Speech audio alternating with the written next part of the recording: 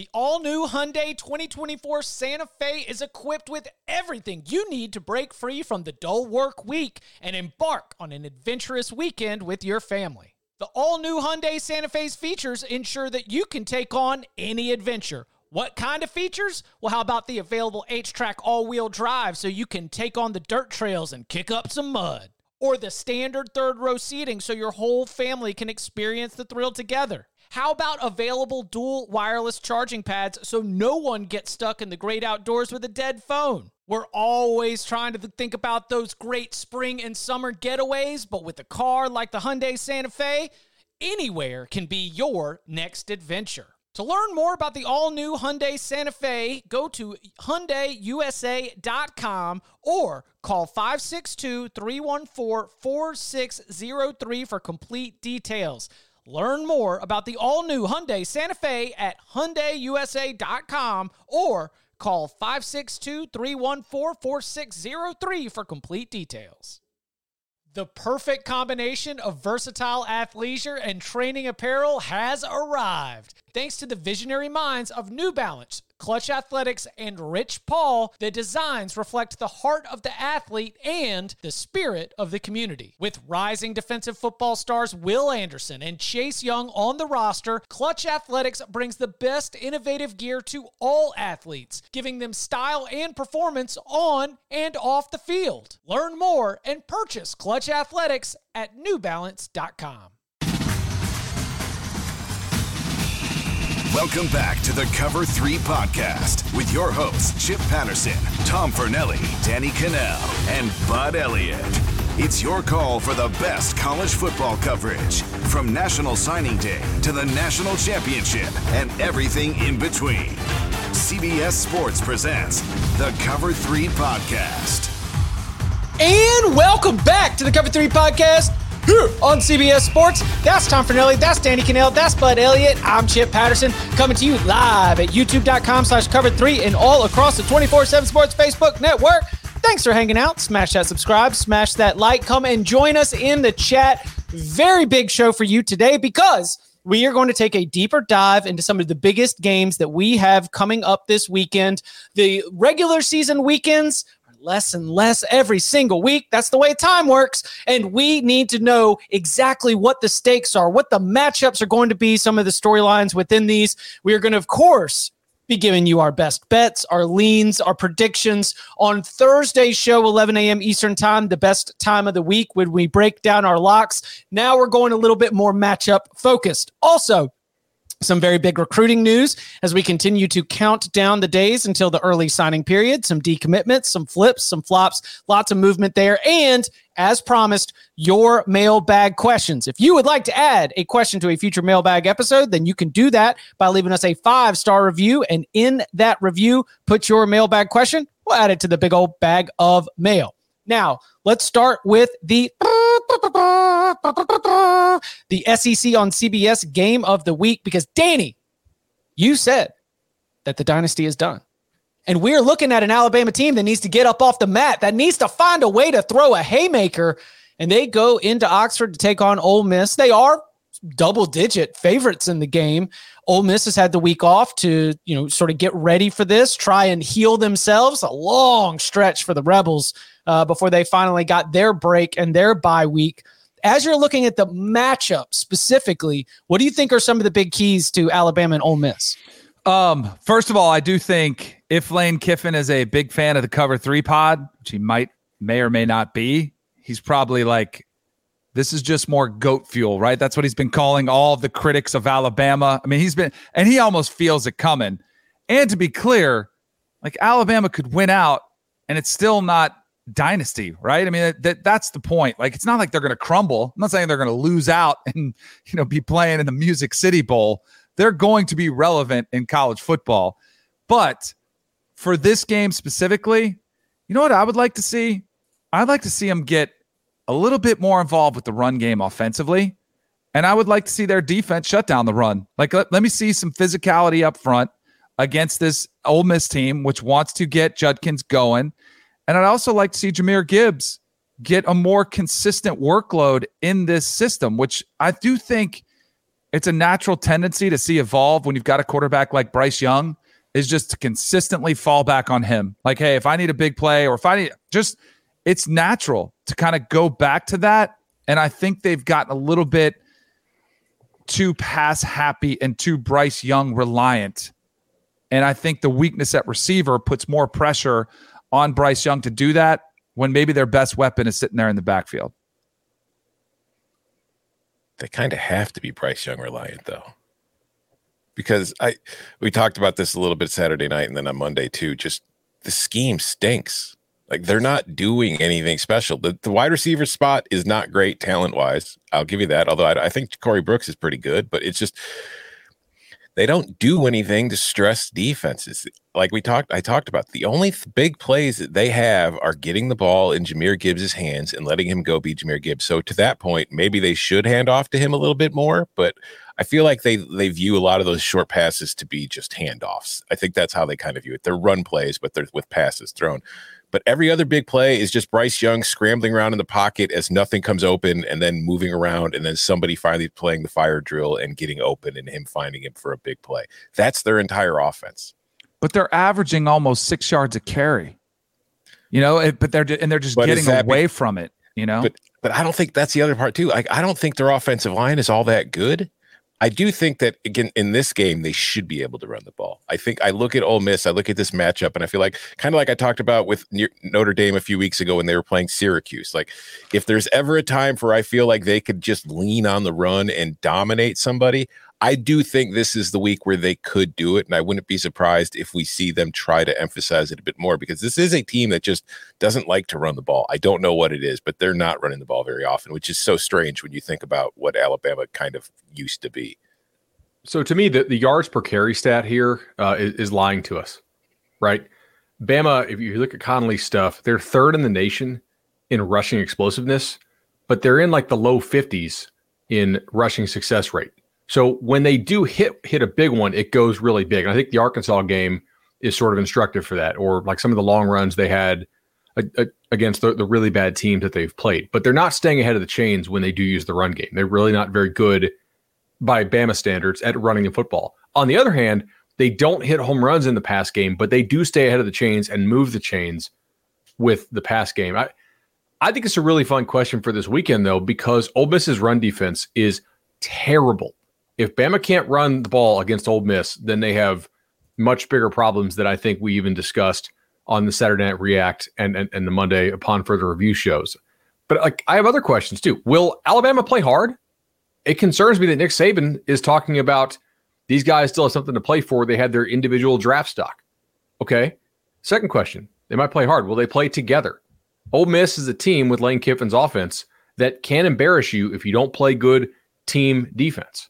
Now, Ole Miss passing game this year is really kind of down. The receivers that they got are not special. The quarterback, I don't think they really have a home run in Jackson Dart, but they can run the ball pretty well. And Bama's run defense is not that bad. So, like, if Bama plays together, they should be able to win this game comfortably. The other thing is, last year, Nick Saban finally said, I'm done with this Lane Kiffin stuff, right? We're just going to run the football. We're going to play extremely slow tempo. I mean, they played like a Minnesota, Iowa level of tempo last year, limit possessions, and it really frustrated Ole Miss. So I'm curious, like, are they still able to do that on the road? Can they hold the football, just hog it, play an 11 possession game as opposed to like a 15-16 and just get out of there? Yeah, that was Lane Kiffin. Get your popcorn ready. He throws the headset, and then it's 28-0 at halftime. Kiffin pulls the plug on the popcorn maker. Yeah. I mean, he learned his lesson too, because he's doing the exact opposite this year. He's almost like, we have no chance. We have no chance. Saban's the best. Like, and I think that's the way you have to approach it. He tweeted the lessons of leadership, the John Kelsey book, as part of his preparation for the game.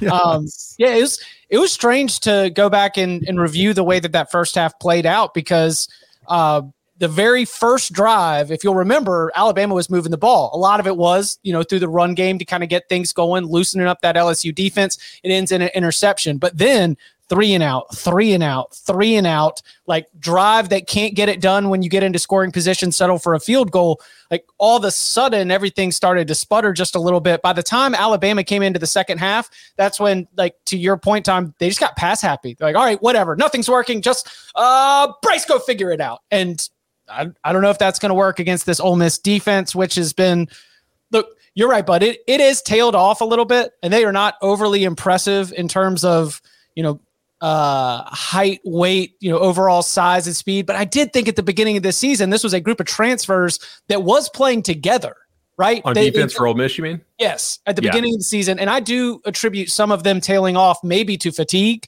and just getting so deep without getting a break. I don't know if we'll see that early. I don't know if we'll see that late. But for me, that's a big key is, do we see an Ole Miss defense that got worse week after week after week heading into the bye? With a little bit of a refresher, do we see them come back and have a strong performance, especially with the extra week to scout?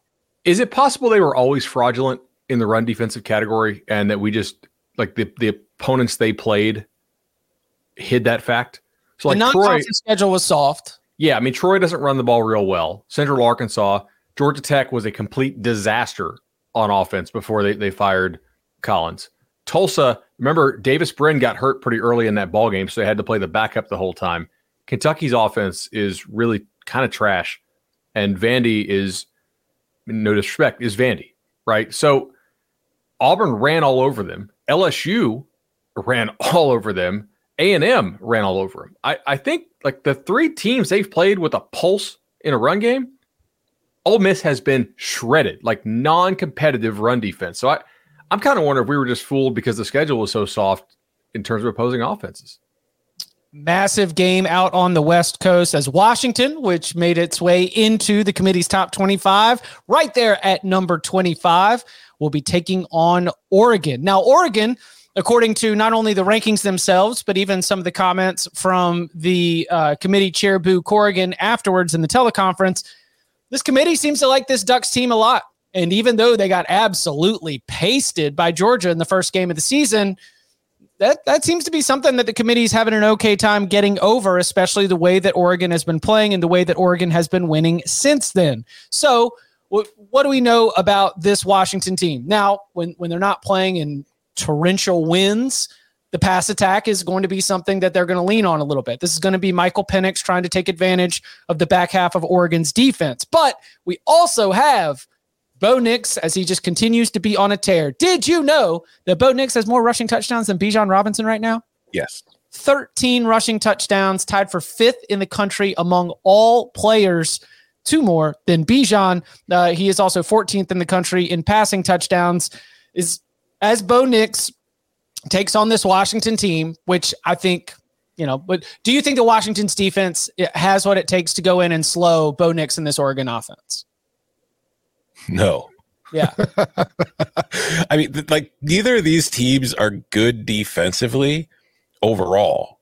Oregon can at least stop the run. Like they're not great at it, but they're decent against the run. They're awful stopping the pass. Washington's terrible against everything. Like if you want to run the ball all over Washington, you can run the ball over Washington. Which is weird. If you want to throw all over Washington, you can throw all over Washington. And that is the one thing going into this game. It's like good offenses, bad defenses, but at least Oregon can do something defensively. But on the other side, Washington doesn't really try to run the ball anyway. Like it's just mostly Michael Penix dropping back and running around and then firing a laser somewhere and hopefully he hits a target. I could see Washington maybe giving them a game. I'm not necessarily predicting that, but if they do, and Tom's right, their defense is bad against both run and pass. It is a little bit better, or a little bit not quite as bad against the run. And if Oregon has a weakness offensively, and there aren't many, I do think it's obvious passing down situations. I don't really trust Bo Nix and these receivers in obvious passing downs. And Washington does have a good pass rush. One of the problems I have, though, is that Irving, not the top corner, but the guy with the best numbers for them at corner so far this year, as far as opposing QBR and stuff, he's done for the year. So Washington's secondary was already pretty sketch, as we saw against UCLA, and now they have to go play Oregon at Oregon. That's pretty tough. I mean, what are the best passing attacks that Oregon's faced so far this year? I do think that secondary is sketch. It's UCLA. Yeah. Mm-hmm. Which didn't finish, right? We always in a downpour, right? Yeah. And Stetson Bennett. And yes. Thank you. That's where I think Washington can keep this game competitive. As I do think Michael Penix should be comeback player of the year, whatever award you want to give him. I do think offensively they'll make this a game. You guys see the total? It's up in the 70s. 73. Yeah, so I mean I think it'll be a higher scoring game. I think UCLA might be at 72.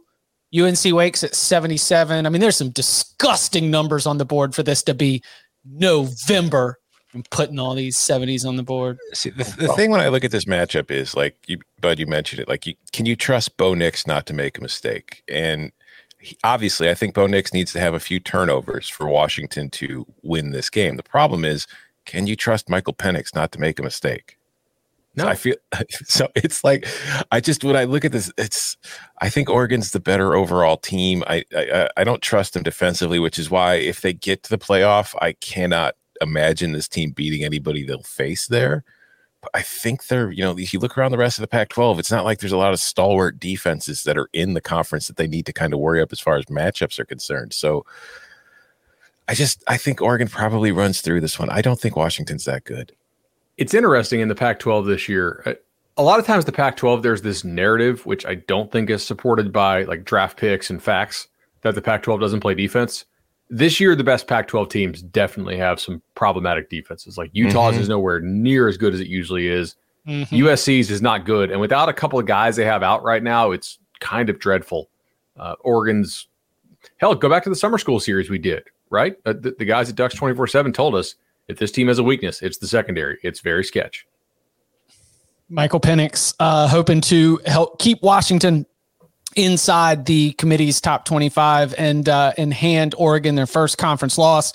A reminder, Oregon, the only team in the Pac-12 with 0 conference losses, currently sitting at 6-0, USC at 6-1, UCLA at 5-1, Utah at 5-1. Washington at 4-2. Very much an outside shot, but a win against the Ducks would go a long way. We did spend a little bit of time talking about TCU and Texas, that massive game in Austin. I will say that in terms of development, Tom, I know you mentioned guessing that Quentin Johnston would probably play and that leaving with that ankle injury might have been a decision with this game in mind. He has not practiced according to reports, but based on everything I can tell, he is expected to go out there and give it a go. With all the latest information, how are you seeing the keys to this game play out? I think that is the key. But as far as how the game goes, I don't want to spoil anything for tomorrow's show, but we talked about it earlier in the week. Texas is favored by a touchdown. Texas, first of all, should not be favored by a touchdown in this game by my numbers. And I think TCU is going to win the game. I just don't trust Texas. I know that it's the metrics all suggest that it's very good, but the metrics suggest a lot of teams are very good who then go on the field and screw things up. And we see Texas every single week. It has no idea how to finish games. It doesn't know how to put teams away when it gets leads. It nearly blew another 17-point lead against Kansas State this weekend. And TCU is a team that just when you look at what they've gone through, now obviously their resume gets weaker by the week when the teams that they've beaten so far keep losing and get knocked out of the rankings. But they've been through it. They've been in these games all season long. They know how to finish games. They know how to do it when you're stuck in a close game, how to hold on to a lead. They know how to come back when they're down. Texas really hasn't shown its ability to do that. It kind of just hangs on by, its fingertips. And I just think that when they get into this spot, I'm not saying they can't beat them, but I think TCU was going to win this game more often than not. I think it is the better team. I think it has been the better team all season long. So for this matchup, they've got the experienced quarterback, the guy, like I said, who's been through it. We've seen Quinn Ewers at times. We all know how I feel about Quinn Ewers, but we've seen him look rattled too. He doesn't have that much experience in these moments. He gets shaky at times when the stakes get high, and that's part of the reason I think Texas has problems putting teams away. So when I look at the experience difference at quarterback, I look at just the resolve and the mettle of the two teams overall. TCU is the better team to me in this matchup. I don't think there's anything specific that we need to look at for the matchup because defensively, Texas is going to score points. Bijan Robinson is going to have a big game. Quinn Ewers will probably have a decent game. TCU is going to score points. If Quentin Johnston plays, he's going to have a big game. So this is going to come down to the fourth quarter. Who doesn't screw up? Texas has screwed up far too often for me to think it's not going to do it again. Do we agree Texas's ceiling is a good bit better than TCU's, but TCU's floor is probably better? Like the way they play, I feel like, Texas – yeah, they kind of lay eggs. Although you could tell me, hey, like TCU laid a total egg against Kansas State when Kansas State had their quarterbacks in, and then they got hurt and got lucky. Bijan Robinson ran for 216 yards against this defense last year, carried the ball 35 times. Quinn Ewers, while again, a ceiling proposition is fantastic, I think the body of work as a whole is fine. He's coming off a game where he was 18 for 31. We're 197 yards, 6.4 yards per attempt. Hasn't had more than 7 yards per attempt in a single game since the 49-0 win against Oklahoma.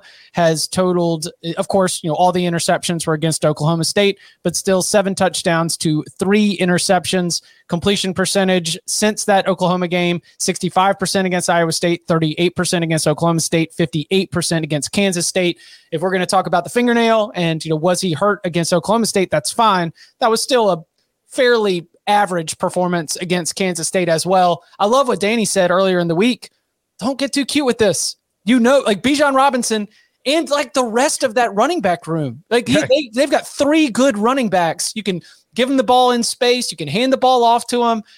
If Texas sticks to its bread and butter, I think that is where you see Texas be able to win this game.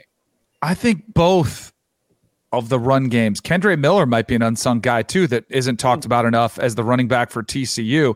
It's funny because I said if Texas had kept running the ball, they would have blown out Kansas State last week. And then you look down and you're like, oh, well, and I was like, give it to Bijan Robinson more. I think he had 31 carries last week in 206, whatever it was, but then give it to Roschon Johnson. He's a pretty damn good back too that a lot of schools would love to have. I do think that's where Texas could see an advantage, where if they try to physically impose their will. The other thing about TCU is they've had so many games that are one possession games, and they've been phenomenal with them. As to Tom's point, like, who do you trust more in this situation? I would trust them, but I also watch TCU. I'm like, one of these times they flirt with a fourth quarter, one possession game, and it's going to come back to get them. But I definitely trust them more than I trust Quinn Ewers, who hasn't been in many of these situations, and Texas hasn't thrived in those situations. Going back to the Texas Tech game. I just wanted to point out one thing. Joseph Hurley in the comments said that his issue with my CFP ranking critiques is that, according to me, it's impossible for anybody to have a good resume. And then he says, how does TCU not have a good resume anymore? I think TCU has a great resume. I'm talking about from the College Football Playoff Selection Committee's perspective, where they talk about teams with top 25 wins. The teams that TCU has beaten are no longer in the top 25. So I'm questioning how the CFP will look at its resume. I think a lot of teams have great resumes. When I'm arguing that a team should be ranked higher than the other one, it's usually because I say they have a better resume. Right. And I think that the story from last night was TCU got up to number 4, but its resume had gotten worse. Mm-hmm. If your strength of schedule is being measured by the win-loss record of your opponents, and your opponents lose, which happened to TCU's opponents, including some of the teams that were considered quality wins for the Horned Frogs, then yet the resume did slightly get worse. Ultimately, I think TCU having a 0 in the loss column is the most important statistic for the Horned Frogs right now.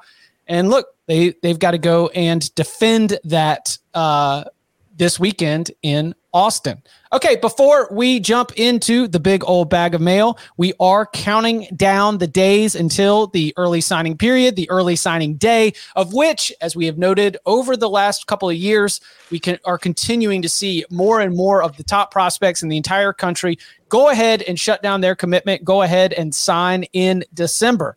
And as we all continue to look at Texas A&M and everything that's happening, there was a major decommitment this week with 5-star linebacker Anthony Hill, the number 2 linebacker in the 2023 class. But when you see these decommitments at this stage in the process, number one, what are the Aggies' chances of being able to keep him on board? And number 2, what does it mean for him and sort of his future? Who else is going to be in the running for his commitment? Yeah, so this is one that I think a lot of people throughout the country, not just the state of Texas, notice. And Anthony Hill is a really, really good linebacker, man. Like that guy can go. And ultimately, I just think that the kind of uneasiness, unsettled nature of what's going on in Texas A&M right now. Chip, I don't know if you saw some of the reports that the flu stuff might extend to this weekend as far as the after effects of that flu. You kind of joked last week, the transfer portal flu. We kind of brushed that off, but now I'm curious if that's actually like legit, continuing effects there from that. Our Steve Wilfong at 24/7 Sports has put in a crystal ball for Hill to go to Texas. So if you're an Aggies fan, and Wilfong is like the dude out there, he doesn't miss much. That's a big time win if they're able to get him with Steve Sarkisian. And also to stay hot on the recruiting trail, Texas picked up another kid last night in Colton Vasek, the defensive end. His dad played at Texas. He was committed to Oklahoma. Oh, yeah. So Texas really kind of rolling right now in recruiting. I think part of this is the Arch effect, right? If like Texas has had a 3-loss season already, but if the number one recruit in the country, one of the highest rated kids of all time, literally the Manning name, if it's good enough for him, I think recruits are going to listen and say, wait, okay, look, he sees something in this, even though the record is not amazing right now. When Texas was off to a 2-2 start, the haters were out in these streets wondering loudly if Arch would decommit. Is there any chance that you see Arch doing any kind of stunner and backing off of his Longhorns commitment before putting pen to paper? It's recruiting, so I don't ever want to throw a 0 on something, but I don't have any reason to believe that he would. And if I had to put like a percentage on it, it'd be like, 1% type, just scenarios that are not related to football and which I cannot see happening. Also, I think too, just like with the amount of time that was put into that recruitment and the fact that he's a Manning, I don't think he's making that decision with any thoughts of like, well, if they have a bad season, I'm changing my mind. I don't think that's got anything to do with the choice. Yeah, it doesn't, I'm very much projecting right here, but it doesn't seem in line with the values of Cooper's boy. It doesn't seem like Cooper's boy will back off. No, but I think to your point, to everybody's point, like there are different situations you come from. I think the advice he's going to get from his family and extended family would have gone everything into the decision. This is the decision. It's final. We made it because of these reasons. Nothing has changed here. Like if Sark got fired, then I would say it would open things back up, but that's not going to happen. So I think it's done. Oh, one more Sark thing. Gets fired. Does it become like Peyton Manning, the Colts or Texas job? Is he like, does he become the odds-on favorite for both? Yes. All right, one more game I want to make sure we spotlight before we jump into the big old bag of mail. What are the chances that LSU riding high goes into Fayetteville against an Arkansas team that just lost to Liberty Bibberty and gets taken down by Sam Pittman and the Razorbacks? This is an Arkansas team that is riddled with injuries. Like there is nothing sensible that says that Arkansas is going to be able to beat one of the hottest teams in the country, this LSU team that has turned a corner. Jaden Daniels, who in the last 3 games has found something special with this LSU offense, that great wide receiver room. They've all started to take off. Are they going to get cooled down? Is there any chance? What are the things that LSU needs to do to avoid an upset, or what are the things that Arkansas can do in its current form to pull off the upset? The number one thing this hinges on for me is how hurt is KJ Jefferson? Because if you watch that game against Liberty, and I did not watch it live on Saturday, but I did watch it this week, I think he's hurt more than they let on. I question how much he's practicing right now. But what I don't know is, like, were they just trying to hold him for this game because it's a big-time rivalry game, the big boot trophy and all that, and they just laid an egg against the Liberty team, which is a good team, but, like, we saw Arkansas do this against Missouri State, right? Petrino's team. They came out really flat against a non-SEC opponent in a look-ahead type spot. So how healthy is KJ Jefferson? Because if he's healthy, the line kind of implies that he's healthy here, by the way. Like this line is what, 3? Mm-hmm. And I think that's short. I mean, preview for tomorrow, I think that's a short number. I do think LSU has improved. But LSU's run defense, can be had a little bit, and can they focus? Right? Like LSU's not immune to playing poorly on the road. Look at the Auburn game. It wasn't that long ago when the college football selection committee put LSU at 10, and everybody's like, huh? What? This team that got blown out by Tennessee at home? I mean, it's still the same team, and I get that a win over Bama is big, and it's big for that rivalry, but is it as big as we make it out to be? Like I think this game's going to be competitive, and I think KJ Jefferson could present a lot of problems. You guys bring up the health concern. I think that to me is the biggest issue. But if KJ Jefferson is close to healthy, I can present some very real problems. And then you throw in the mix, the hangover effect about everybody's telling you how good you are, and if you win out, what happens if you win and you're 2-loss SEC champion? No one is asking what happens if you lose. I think it's, and it's a hornet's nest you're going into because this is Arkansas season all of a sudden. Sorry, go ahead, Tom. No, go. Well, I guess one other thing here is in the preseason we talked about, and we got a lot of hate from this from Arkansas fans. And I'm not saying we were right, but we don't look wrong, at least right now. We talked about the talent Arkansas lost off that team, but we also talked about the internal concerns we were hearing about the leaders they lost off that team. And now you have 2 more Arkansas kids go and get arrested over the weekend who aren't going to play this weekend. One of them is, their DB who's pretty decent. The other one I don't think plays all that much. But where is Arkansas's headspace here? They're going to get to a bowl. Are they? I think so. Right? LSU, Ole Miss, Missouri. They should beat Missouri, I think. Should. But I think that's Where's the Ole Miss game? At home. They'll be. If they're 3 to LSU, there's a decent chance they're a pick 'em or favorite against Ole Miss. I think they're going to run the ball in that game. Yeah. Yeah, I exactly. think any team that is 5-4 with a sub 500 conference record going into the final 3 weeks of the season with availability and injury issues, bottom could fall out. In a sense, this is a huge sort of take the temperature. We are literally putting the meat thermometer into the hog to try and see, is this hog done? Is this pig cooked? Or his build is a culture guy, right? He's certainly not a scheme guy. So it will be very interesting to see how that culture looks this weekend. There is no logical, statistical, or football reason to think that Arkansas is going to win this game, especially if there's any question about KJ Jefferson's health. If he's only 75%, that's not going to be nearly enough. I am convinced Arkansas is going to win this game. Yes. Love it. Coming up on the other side, a lot of talk about a 2-loss team making the college football playoff.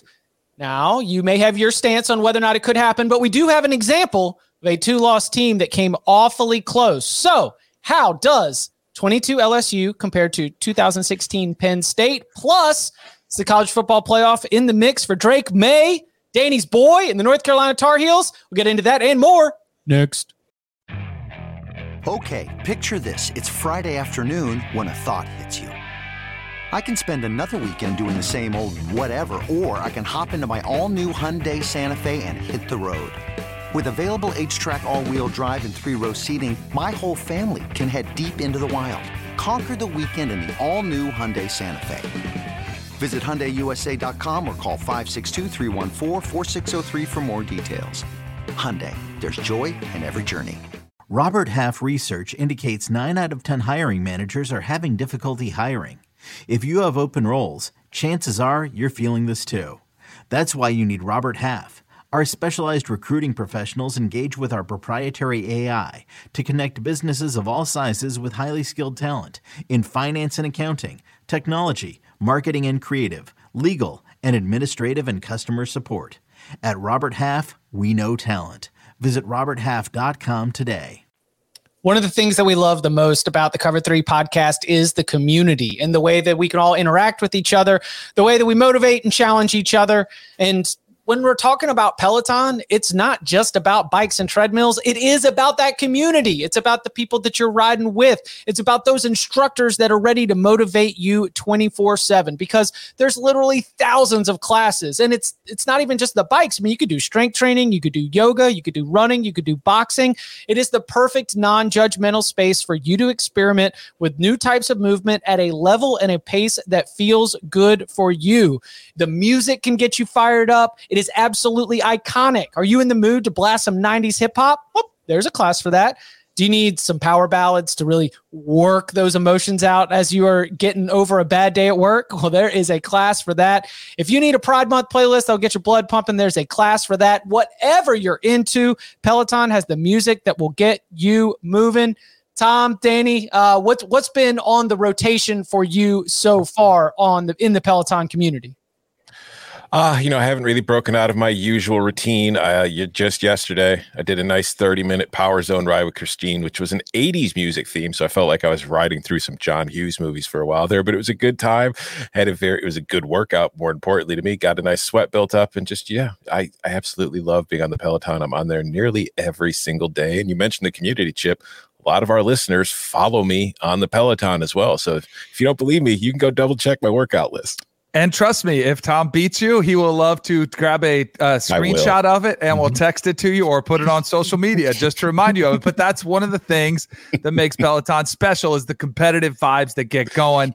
If you like that type of thing, or if you just like the encouragement, I get high fives all the time from people riding alongside. It's outstanding. Halloween was a big costume week, so you had a lot of fun in that one. It just makes working out that much more exciting. Yeah, we've even got a suggestion from the live audience right now that we have a Peloton class with college football fight songs as music, and I will be the hype man for that. And she'll do it because she's a former USC cheerleader. That's actually a great idea. The college football fight song one would be great. Call me, Peloton. We can make this happen. Listen, Peloton is motivation that moves you anytime, anywhere. Do you have a busy schedule or a schedule that's not in line or the same thing every day? That's where Peloton is absolutely perfect for you. So try the Peloton bike or tread risk-free for 30 days. There you go. You can do it risk-free for 30 days. Learn more at onepeloton.com. That is ONE, Peloton, Peloton.com. New members only. Terms apply. All right, time to dive into the big old bag of mail. This first question comes from the Coast Guard Bears. All right. I'm telling you, man, we got Coast Guard, we got Air Force, we got people we got people out here representing for the Cover 3 podcast. Now, a lot of talk of LSU being a two-loss playoff team. In last shows, I remember you were discussing the best two-loss team to not make the playoff, and I believe the conclusion was 2016 Penn State. How would you compare that team to 22 LSU? They had big-time home win, 2016 Ohio State, 20 for Penn State. In 2022, LSU has Alabama, but then they had a loss to a quality out-of-conference opponent. In 2016, that was Pitt for Penn State. In 2022, that was Florida State for LSU. And a blowout loss to a top conference opponent, Penn State, of course, falling to Michigan by a lopsided score, LSU falling to Tennessee. Is 2022 LSU really better than 2016 Penn State, or is it a brand name conference presence at play? Thanks, guys. Love the pod as always, and thanks for the Vandy over. Never had a doubt. By October. Yeah, over by October, as we told you. So what do we think? Thank goodness.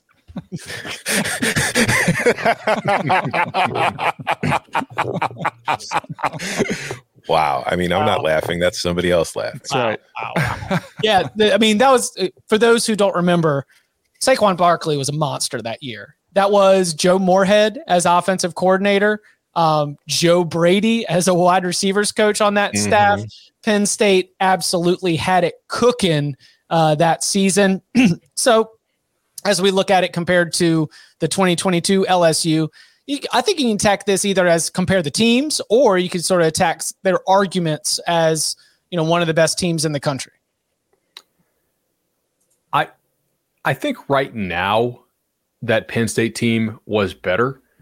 If LSU actually finishes the season with 2 losses, I think it's somewhat clear that LSU, is better than that Penn State team was, just by the number of teams that it would have had to beat. Like, we may not think a whole lot of Arkansas, but it's hard to argue within the range of like acceptable power numbers. Arkansas is probably somewhere between like 20 and 45. That if they go and get that win, it's still a nice road win.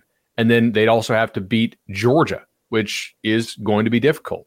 Like they're probably a 4-1 underdog in that game. They'll be double digits in Atlanta, I would think. So if they go do that and having beat Alabama, right, I think the answer is LSU.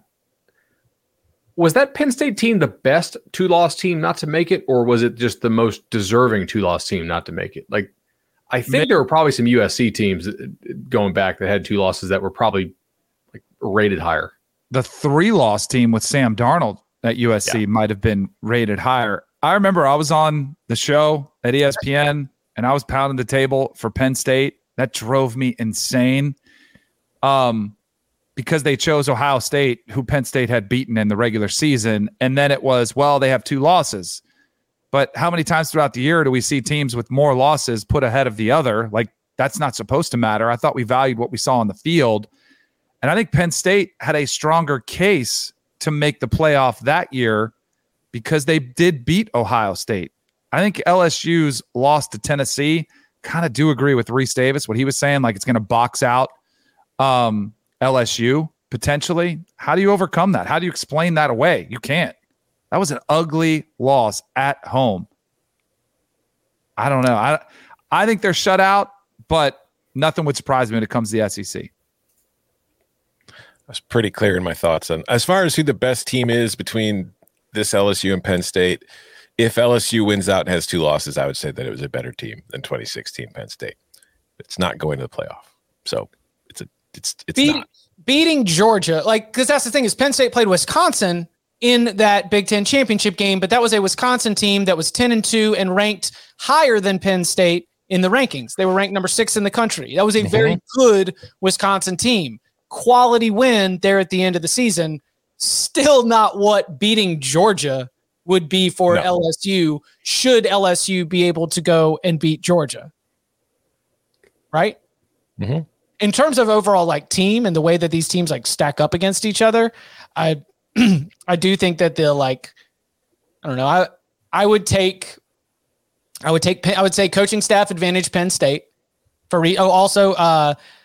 Tim Banks, now the Tennessee defensive coordinator, was on that staff. Charles Huff, now the Marshall head coach, is on that staff. Ricky Ronnie, now the ODU head coach, was on that staff. Josh Gaddis, are we penalizing him for that, or where are we at?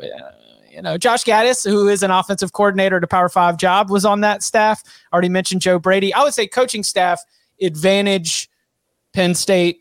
I would say that like superstar player Saquon over Jaden Daniels, and like overall talent, maybe Penn State over LSU. Like if they were to be like power rated in a vacuum, would the Nittany Lions be favored?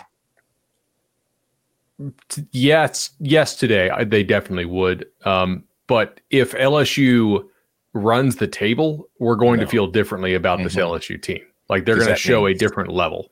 Yeah, Jaden Daniels will have kind of ascended to some sort of unknown, unbelievable level.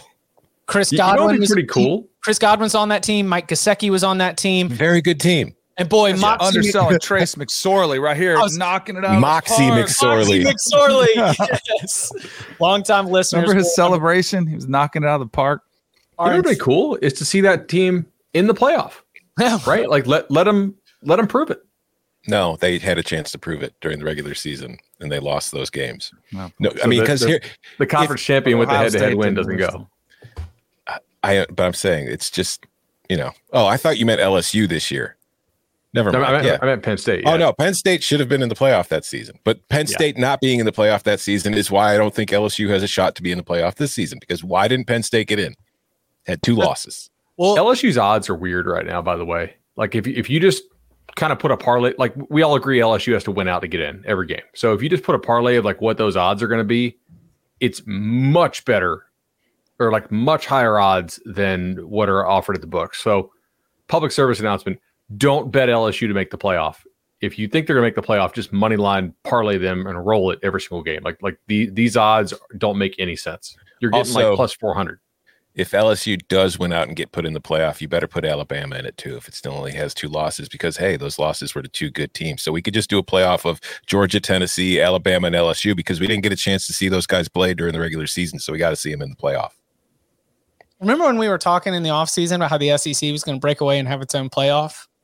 They're trying. They're trying, but they're not trying to break away. They're trying to do it from the inside. All right. Next question. Great content as always. Question: heading into the final month of the season, what are your teams to fade? Parentheses. Maybe they quit on the team or the team has been overhauled. And teams that you think may close well or overperform their number based on what we've seen. Oh, so right now, I think that you can start to look at Nebraska. I think you can start to look at Arizona State. You can start to look at these places where the coaching change has already happened. And some of these at Auburn also. And you can look at the numbers and ask yourself, do they want a bowl game? Because some of these teams are not officially ineligible for a bowl game. They haven't picked up that 7th loss yet. Colorado, congratulations. You can start making your holiday plans. That's already been locked. But when you look at the others, again, I actually haven't decided if these are going to make their way onto the final locks card, but I am taking that into consideration, at least in terms of looking at how to pick some of these teams down the stretch, where some teams are going to be uniquely motivated to try and make a bowl game, and do the rosters and the players, even the coaches want to be totally on board for a bowl game at some of these places where coaching change has already happened. It's sort of like when you try to pick bowl games, who really wants to be there? That's what we're trying to do now. We're just doing it 3 weeks earlier before the start of this. Like, who really wants to be there? I mean, Texas A&M with the flu bug that's come up, the transfer portal bug, whatever you want to call it, you have to significantly wonder where their head is. I thought Bud brought up an interesting one. We'll find out this week for Alabama. Like, where's their head at? Are they still 100% invested? I think they are, because I think you can paint a path for them to get back. Like, hey, we could still win the SEC championship. I know it's out of their hands, but you still dangle that carrot. But do the players buy in? I think it's absolutely worth the question. So an angle I look at, and I don't bet blindly, but an angle I look at is which teams lost their 7th game of the year the week prior, which officially puts the nail in the coffin for making the playoff, right? Boston College, or not the playoff, excuse me, the bowl. Thanks, Tom. Boston College, the Hokies, Northern Illinois, Colorado State, and New Mexico all picked up loss number 7 this weekend.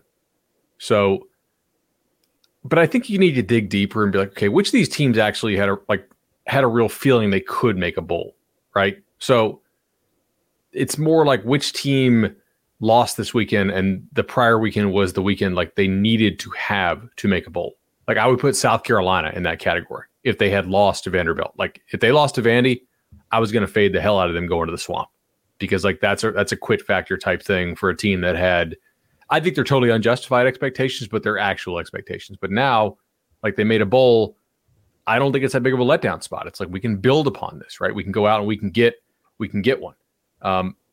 Teams that lost their 6th game this weekend that you might want to look into, just as a suggestion here: Navy, Tulsa, Virginia, Nebraska, Indiana, Old Dominion, Texas State, West Virginia, UTEP, Kent State, Western Michigan, Arizona State, and Arizona. Cal, Stanford, Auburn, A&M, and Vanderbilt all got number 6 this weekend.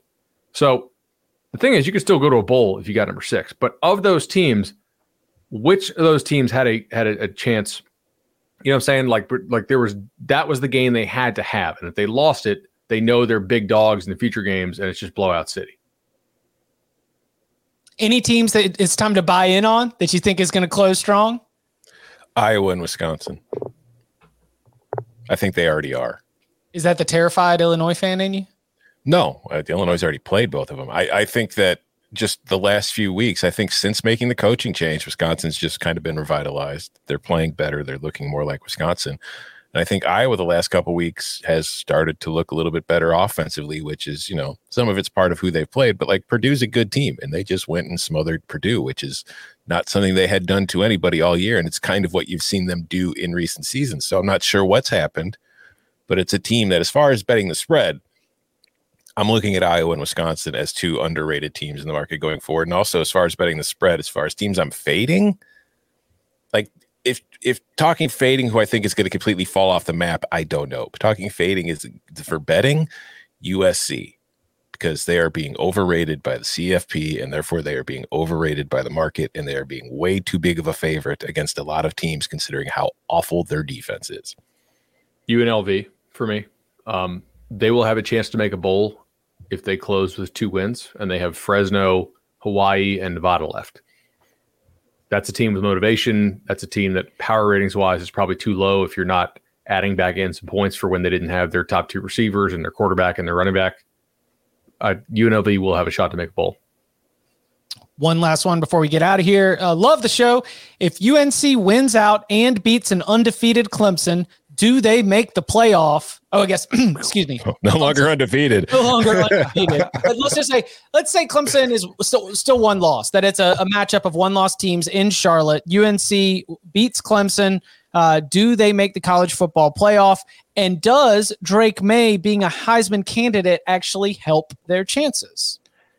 I don't think there's enough context in this scenario to know for sure, but a one-loss ACC champion, as long as Clemson doesn't lose another game before the ACC championship, yeah, they should crack the top 4. But if TCU's undefeated, Ohio State's undefeated, Georgia's undefeated, and Oregon's a one-loss Pac-12 champ or USC's a one-loss Pac-12 champ, there's no guarantee that North Carolina is going to crack that 4, because as we see where the committee looks at them now, they clearly don't think they're very good, even though they basically have the same damn resume USC has. Who are their wins if they do that? Because NC State would be unranked. Wake would be unranked.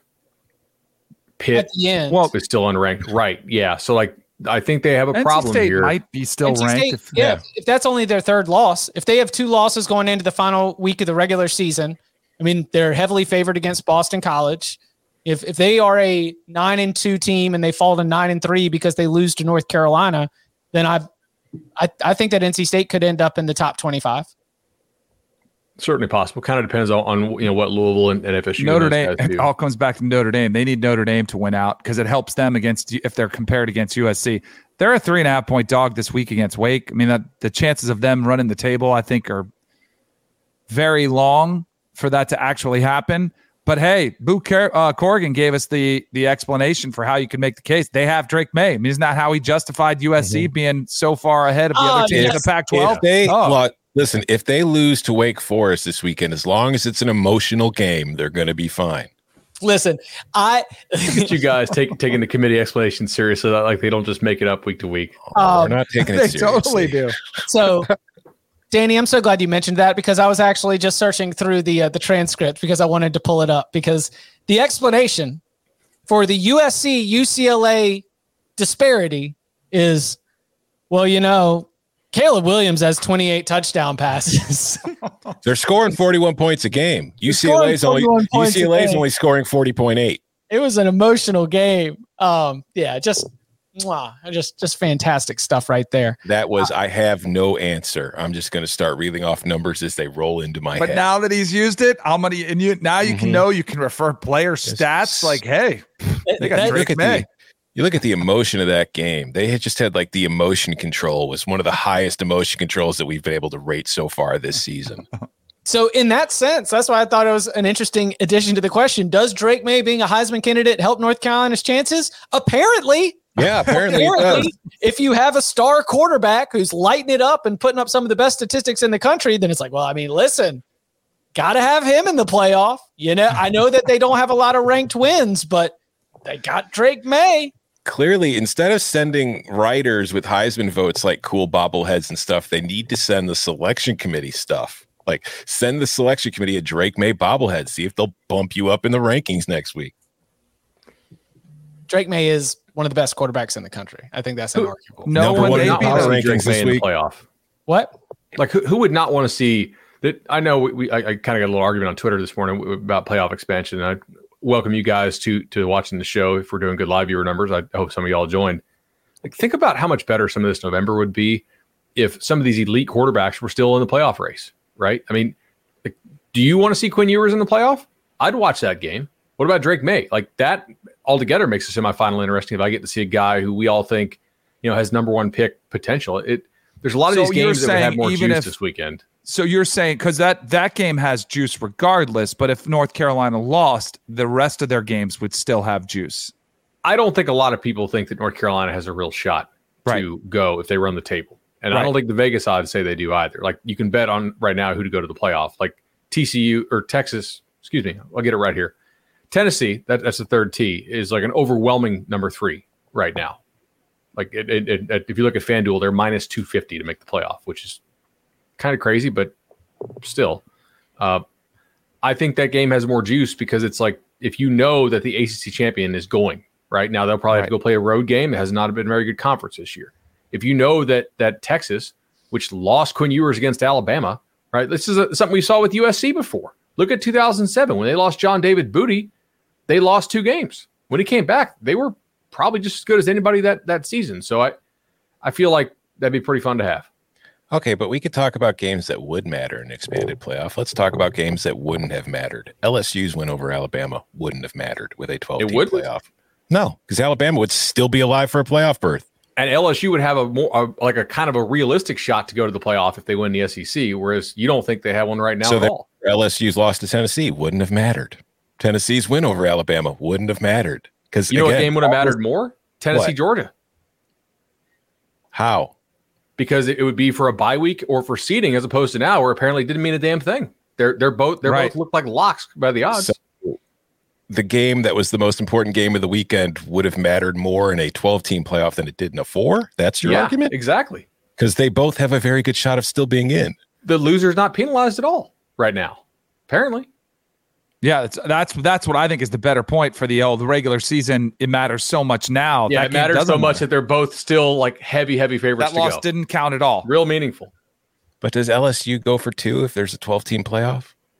I think so. Their LSU's not getting in if it loses that game, Tom. Alabama's getting in if it loses that game. That's the point. But LSU's not. That's the thing. We talk about all these games will matter. The expanded playoff only gives teams like Alabama more margin for error. They can lose 3 games and still get in. Great. The regular season won't matter at all for those teams. You know what it matters for? All of these podcasts and all these other fan bases that I manage, that they're going to have their worst 3 weeks of the year in the next 3 weeks because ESPN tells them that you're not part of the Who's In campaign for the 4 and that your conference championships don't matter. Who cares? Right? I care about the health of the sport. I want to work like 10, 15 more years, and we see a lot of these fan bases check out for the whole month of November. The sport's existed for a century. We'll be fine with a 14-team playoff. It gets more and more regional over the last decade, man, with this 14 playoff stuff. Again, 14 playoff, 12-team playoff. This weekend's Illinois game versus Purdue means a whole hell of a lot to me without the playoff even being part of the consideration. It's for the West Division. It's for a possible Big Ten title. I don't give a damn about a playoff spot right now. I don't think most fans really do because, great, we get to go to the playoff and get our skull caved in by Georgia. Good for us. Why do you surrender that, game, though? Yeah, I hate when you surrender that. These fans believe in themselves a ton. Like, Tom's not normal in this, man. I'm telling you, these fans, they convince themselves. Look at, society as a whole. People convince themselves of stuff. Let's take a poll. Let's get a Gallup poll of fans that aren't Georgia fans and ask them how many of them think their team can beat Georgia. How many of them think their team can win a national championship? It shouldn't matter, though. Why does that matter? How many Northwestern fans thought they'd beat Ohio State? None. And they didn't. But they didn't. But that was a competitive game. They needed 40-mile-per-hour winds and a downpour to even have a chance. What about Missouri? What about Missouri playing Georgia? That was a 28-point favorite. They lost. But it was a competitive game. Why do we just say they got the hell beat out of them? They lost. They did not get the hell beat out of them. Tennessee fans thought they were going to beat Georgia too, and they didn't. Oh, you got to let them play it on the field. You can't assume teams are dominant. Every weekend, we let them play on the field. No, then every single weekend. We assume we think we know who the 4 best teams are when we don't truly know. Do you understand that in a 14 playoff right now, there is a very good chance that the final 4 teams will be Georgia, Ohio State, Oregon, and Tennessee. So Georgia will have to play a playoff against teams that already beat decidedly. And that's what we want to expand the playoff for, so we can get more rematches against teams that got the shit beat out of them by the actual team that can win the national title. I don't think anybody arguing for the expansion of the playoff is arguing that it's going to produce different champions, Tom. I think they're arguing that it's going to make the sport better for November, which we have a November problem in this sport. Matter? Look at the television ratings, bud. Go through November's ratings the last 10 years. Tell me when they're getting worse. They're getting worse in all these other leagues, Tom. How about you look at the Central and West Coast time zones, man? I'd like to see the numbers, bud. Yeah, I'll send them to you. Cool, please do. We will be back Thursday at 11 a.m. Eastern Time. I'm sorry I'm yelling. That was good. Are we out? Yeah, that was good. With our locks, you can follow him on Twitter at Tom Fornelli. You can follow him at Danny Cannell. You can follow him at Bud Elliott 3. You can follow me at Chip_Patterson. Gentlemen, thank you very much. Thank you.